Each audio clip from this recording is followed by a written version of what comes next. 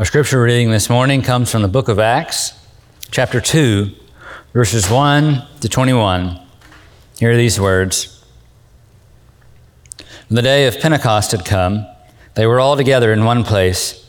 And suddenly from heaven there came a sound like the rush of a violent wind, and it filled the entire house where they were sitting. Divided tongues as of fire appeared among them, and a tongue rested on each of them. All of them were filled with the Holy Spirit and began speaking in other languages, as the Spirit gave them ability.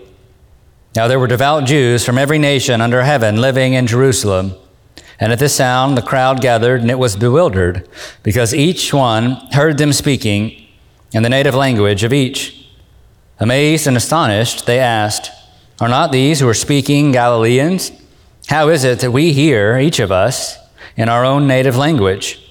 Parthians, Medes, Elamites, the residents of Mesopotamia, Judea and Cappadocia, Pontus and Asia, Phrygia and Pamphylia, Egypt and the parts of Libya belonging to Cyrene, and the visitors from Rome, both Jews and proselytes, Cretans and Arabs. In our own languages we hear them speaking about God's deeds of power." All were amazed and perplexed, saying to one another, "What does this mean?" But others sneered and said, "They are filled with new wine." But Peter, standing with the 11, raised his voice and addressed them.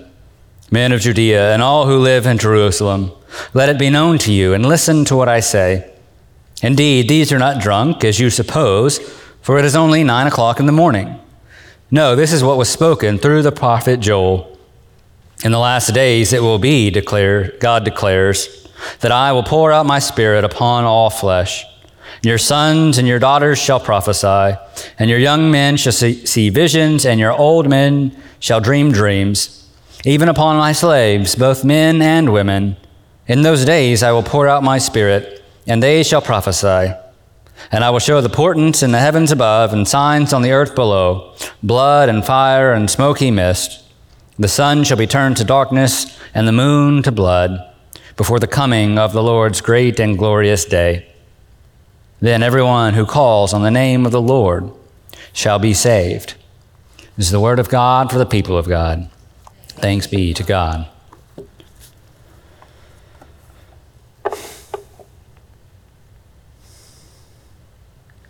So we're going to start this morning with a bit of a bold statement, but stick with me. I'm going to unpack it for you. The gifting of the Holy Spirit at Pentecost is not necessarily new. Rather, it is a deeper manifestation of an already present reality. At Pentecost, the Holy Spirit is going to come upon us in a new way, and we're going to experience the presence and power of God like never before. That's true. We're not going to take away from that. But this new manifestation of God is rooted in the way that God appeared to our ancestors. See, since the beginning of time, God the Father, God the Son, and God the Holy Spirit have existed as one eternal being, united together by their reciprocal love and infinite love for one another. God is not constrained by the ways in which God chooses to manifest himself among his people across time. And in God's sovereign wisdom, God designed it where he would appear first through the various signs and wonders as he gave the people the law and spoke through the prophets. Then he would come to us through Jesus Christ, his Son, who was the Word made flesh, conceived and indwelt by the Holy Spirit, and who filled full the weight of the law and the prophets. And now God's presence is manifest not simply among us, but within us, through the outpouring of the Holy Spirit upon all flesh like never before in human history. But it is vital that we understand the working of God across human history to be connected in such a way that for us to draw a line between what God has done, is doing, and will do in the people of God. If we try to draw that line, it's like trying to draw a line and divide the Father from the Son from the Holy Spirit. It cannot be done. And so there's some connections in our passage this morning that link what God has done to what God is doing that I don't want you to miss. So if you notice in our text this morning, there's people from all over who have come to Jerusalem. And so what we now refer to as Pentecost was one of the three major pilgrimage holidays in the Jewish tradition. The crowds were there for a major Jewish holiday known as the Feast of Weeks. You may have heard the Jewish word Shabbat, perhaps pronounced Shavuot, right? Shavuot. Feast of Weeks. It celebrated the wheat harvest in Israel. It was also referred to as the Day of First Fruits. That phrase is going to be important for us in a moment. So Shavuot, the Feast of Weeks, it takes place 50 days after Passover. 50, Pentecost, right? 50 days after Passover. And this is when Moses led the people out of Egypt, all right, to redeem God's people through bondage and oppression. Okay? So Passover takes place in Exodus 13. And then it just so happens 50 days after that Passover event, the Israelites find themselves at Mount Sinai, where Moses receives the Torah from God in Exodus chapter 20. Now watch this. This is good. You don't get this the first time you read it through. As God's presence comes upon the mountain in Exodus 19, it says that Mount Sinai was completely enveloped in smoke because the Lord came down on it in fire. Its smoke went up like the smoke of a furnace, and the whole mountain shook violently. As the sound of the ram's horn grew louder and louder, Moses spoke, and God answered him in the thunder. Fast forward with me to Acts 2. The reality of the Holy Spirit is made visibly noticeable. How? In sounds of a violent rushing wind, and the whole house is filled with tongues of flaming fire. So is it any coincidence that God will appear for the birth of his church in a way that calls the people to remember the first time God appeared, to form his people as a community and to teach them the ways in which they were to live?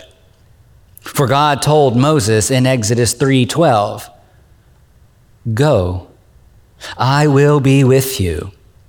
And this shall be the sign for you, that it is I who sent you. When you have brought the people up out of Egypt, you shall worship God on this mountain." And what does Jesus tell the disciples at the Great Commission in Matthew 28? Go, make disciples. And remember, I am always with you to the end of the age. For one is coming after me that will guide you and teach you and be your advocate. I remind you that Jesus' crucifixion takes place during the celebration of the Passover. In fact, it's during the 9th hour, the traditional time of temple sacrifice, where Jesus breathed his last breath and becomes the sacrificial lamb on our behalf. And now here we are, 50 days after his resurrection. It just so happens to be Shavuot, the day of the first fruits. 1 Corinthians 15:20, Paul calls the resurrection of Christ the first fruits for those who have died. And in Ephesians 1, he calls the Holy Spirit the pledge of our inheritance towards the redemption as God's own people to the praise of his glory. So this new outpouring of the Holy Spirit at Pentecost to those gathered in the upper room, it ushers in a new mission for the children of God, the ways in which they are to live. When Christ says, "You will be my witnesses." So let me ask you a question. What do witnesses do? Well, they speak about what they have seen and what they have heard. And that's why I both love and hate the quote, "Preach the gospel, and if necessary, use words." So I understand the point of the quote and why they were to say it. Like, yes, live your life in a way where people see your good works and they glorify your Father who is in heaven. But you must also proclaim the gospel by speaking the words, and leave no doubt that it is not my work, but it is Christ who works in me towards the glory of God. Like even in the passage before us, the Holy Spirit does not simply come upon the disciples and empower them to go out to be the hands and feet of Christ. Like, yes, that happens. That is part of it. But the Spirit explicitly manifests himself in the gifting of speech. Now, the gifting of speaking in tongues in Acts 2 is not to be confused with the speaking of tongues that Paul addresses in 1 Corinthians 13:14, right? It's translated the same because it's the same Greek word. If you look up the Greek, you say, well, Pastor, it's the same. Yes, but just like we have more than one nuance and definition for our words in English, right? I run for exercise, but I run an errand. It's not the same run. So too do we find that in the Greek for some of the words, and it just so happens that tongues is one of those. Similar ideas, familiar idea, but two different ways to talk about the gifting, two different emphases on the tongues. See, the speaking in tongues in 1 Corinthians, that's the more familiar one that gets talked about, right? That's that spiritual language that you're not supposed to speak it unless somebody's around to interpret it, and so on and so forth. But the speaking of tongues in Acts 2 at Pentecost, it's the ability for those gathered in the upper room to immediately speak these foreign languages clearly and accurately with no prior training or understanding. I mean, we see this in verses 7 and 8, right? Aren't all those who are speaking Galileans? How is it that each of us can hear them in our own native language? And then Peter stands up with the other 11 main disciples, and he begins to reveal to the crowd what's happened. Well, they're not drunk, right? The Holy Spirit's coming upon them, and he's empowered us for the new mission of preaching the gospel, proclaiming the gospel to the ends of the earth. Remember lying in bed in a hotel room in Dallas several years ago, where I would wake up the next morning to go to Cambodia for a 6-month internship that turned into a 5-year mission to teach the gospel to the Khmer people. And as I lie there, God made two things abundantly clear to me. The first was I got that same feeling I got when I was a kid, and it was time to go see the grandparents, aunts, uncles, all that, the family reunion, Christmas, Thanksgiving, that whole thing. And so even though I literally only knew just a handful of people in Cambodia at this time, and my wife not being one of them at this time, it was abundantly clear that I was going home. This is where I was supposed to be. And then the second thing was, perhaps learning to speak a new language is like learning to speak in tongues. Perhaps these things are connected. Like there are some languages out there that they just sound like babbling to the untrained ear. Now, if I were to say to you, you would look at me very funny, kind of like you're looking at me right now. But the Khmer people would hear what, sweet wife? I see you back there. What would they? They would hear the truth, the reality that God and Jesus are one. And the Holy Spirit continued to do that during my time there. For whatever reason, I have this ability to hear a language and repeat it fairly well. In fact, we're sitting one day reviewing our vocabulary lessons and trying to learn the language, and she just kind of stops and, what do I say now, right? You say that better than most of the native people. You say that better than the Cambodians. How is this even possible? I don't know, dear. I just can, right? God's given me a gift, and this is why I can kind of brag on that, right? God's given me this gift, but I have to practice it, and I have to work on it. And I am far from fluent in the language. Let me make that clear. Oh yeah, I can say one word really well. I'm still not fluent in their language, but for whatever reason, there's just that ability within me that I didn't know was there, right? But God's allowed me to see it, and he's allowed me to be able to work at it so that I could cultivate a passion and a gifting for spreading the gospel. And so I'm reminded of that old adage, God doesn't call the equipped. God equips the called. Scholar Darrell Bach is going to note that in Acts, the gifting of the Holy Spirit is related to the proclamation of the gospel and to the equipping of missions. Most notably in Acts, the Spirit fills believers for service, to speak God's word, and to do ministry. And so I want you to notice that the gifting of the Holy Spirit at Pentecost, the gifting of service and ministry and preaching, is for all the believers, not just the pastors or the church leaders. In fact, our passage today, it opens by saying what? When the day of Pentecost had come, they were all together in one place.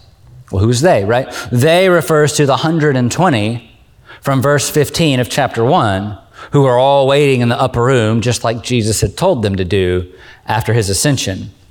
And we see further evidence right here in the passage. Peter quotes from Joel. He says, God has spoken and says, I will pour out my spirit upon all flesh. Sons, daughters, men, women, young, old. The Holy Spirit will not only come upon all nations, but the Spirit will come to every people in every social class, rank, and skill level as well. See, somewhere along the way, as churches grew into institutions, we got this idea that ministry was supposed to be relegated to the professionals. It was the job of the clergy and the church staff to do ministry and to do missions. And the laity, well, you're just here to help support the church. And in one sense, perhaps this is true. We pay people, you pay people to do a job, and when we pay you to do a job, we expect results. Now, your guess is as good as mine of what that looks like in the church world. Oh no, Spirit's really rising in that, right? But in another, thank you, the staff is giggling, right? Like, that's right. But in another more biblical sense, right? When we think this way about the church, we do a great disservice to the ministry of God and his church. So stick with me here, right? The fact is that some of us are called into what we now call professional ministry, and some of us are called into other professions. But as baptized believers, in the name of the Father, the Son, and the Holy Spirit, each and every one of us are called. You are called. No matter what your skill or your vocation, each and every one of us is called to be a minister of the gospel. The fact that the pastor has been given gifts and graces by God to lead the church in no way and in no biblical text undermines or devalues the gifts and graces that God has given each and every one of you. Again, the gift of tongues here, the tongues of fire, they come upon all who are in the room. The 12 disciples, Matthias replaced Judas right before this event, so the 12 disciples stand up before the crowd. And out of them, Peter is the only one to preach. But the full 120 go out filled with the power of the Holy Spirit. And so when I say that relying solely on the pastor and the church leaders does a disservice to the ministry of God's church, what I mean is, look around you. Look at all the people in this room, all the skills, all the talent, all the wisdom, all the years of service that we have in this room. God has given you gifts and abilities and personalities that he hasn't given me. And he's given me things that he hasn't given you, because God calls each of us to accomplish different purposes for the same mission. The God who created you just as you are has given you the ability to be filled with the Holy Spirit in order that together we might fulfill Christ's commission to take the gospel to the ends of the earth, for everyone who calls on the name of the Lord shall be saved. Amen? All right. The Holy Spirit. It's Pentecost Sunday. You can get a little spiritual on me. Amen? Amen. There it is. Right here in verse 11, right? It confirms that while the crowd was initially confused by the disciples' ability to speak their language, the purpose is crystal clear. In our own languages, we hear them speaking about God's deeds of power. Again, Peter is the only one who stands up and explains what is going on, but the crowd hears all 120 proclaiming the power of God. And then moving forward from this moment, nothing we see the disciples do towards the kingdom of God is done of their own accord. Peter's never going to address a crowd except when he is filled with the Holy Spirit. And later when we meet Paul, he's going to do all these crazy miracles on his journeys, sure, but only when the Spirit comes upon him. And again, yes, Peter and Paul have some accolades that you and I likely never will. Paul was a highly trained Pharisee. He knew his Bible inside and out. He writes 13 of the 27 books of the New Testament. Peter was uneducated, but he spent 3 years learning directly from Jesus, and he was part of Jesus' inner circle. But the thing that gives them their boldness and their power is not their skill, their education level, or their personality. The thing that gives them the boldness and the power to take the gospel to the ends of the earth against all odds is the indwelling presence of the Holy Spirit.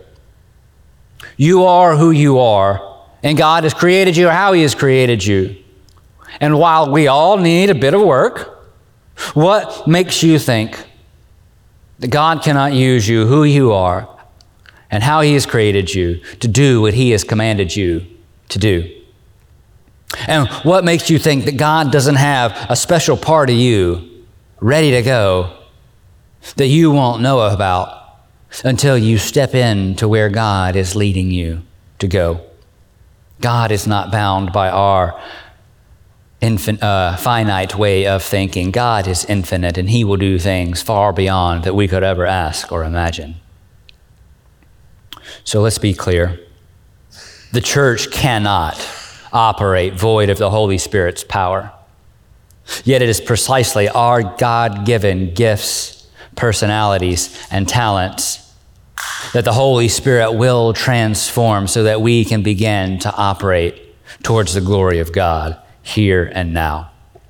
Christ's call to be my witnesses by the power of the Holy Spirit draws together our participation in proclamation, community, and service.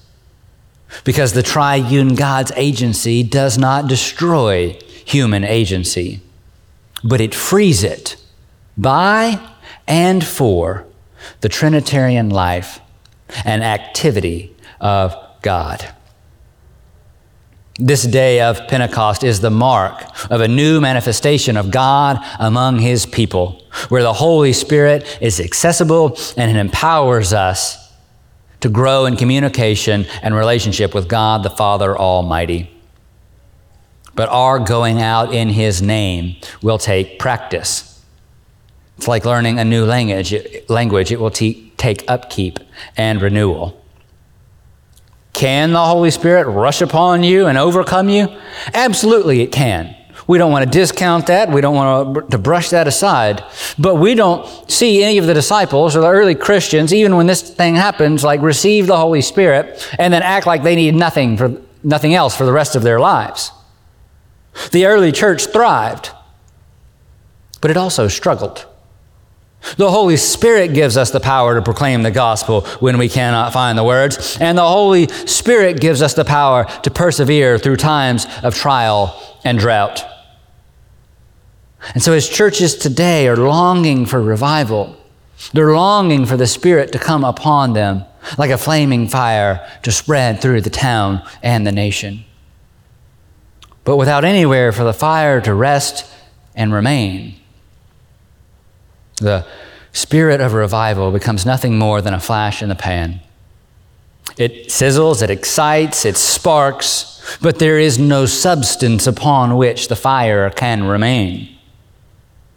Created by the triune God to do good works, the only place outside of God's self that is able to consistently contain the burning embers of God's love is the human soul. For it is written, your bodies are temples of the Holy Spirit.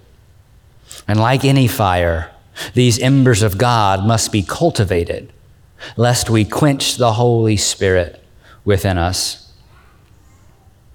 Without anything to sustain their vitality, tongues of fire become bombastic babblings about the transformative power of God. Yet build an altar of living stones upon which to call down God's all-consuming fire, and it will come like the days of Elijah, ready to prove the powerful presence of God Almighty. Let's pray. Father God, send your Spirit once again upon this place. Prepare our hearts, our minds, our bodies to receive your presence and to carry it forward with us wherever you would have us go. It's in Jesus' name, amen. Thanks for listening to the Trinity Podcast. To find out more about Trinity, visit us online at www.trinityruston.org.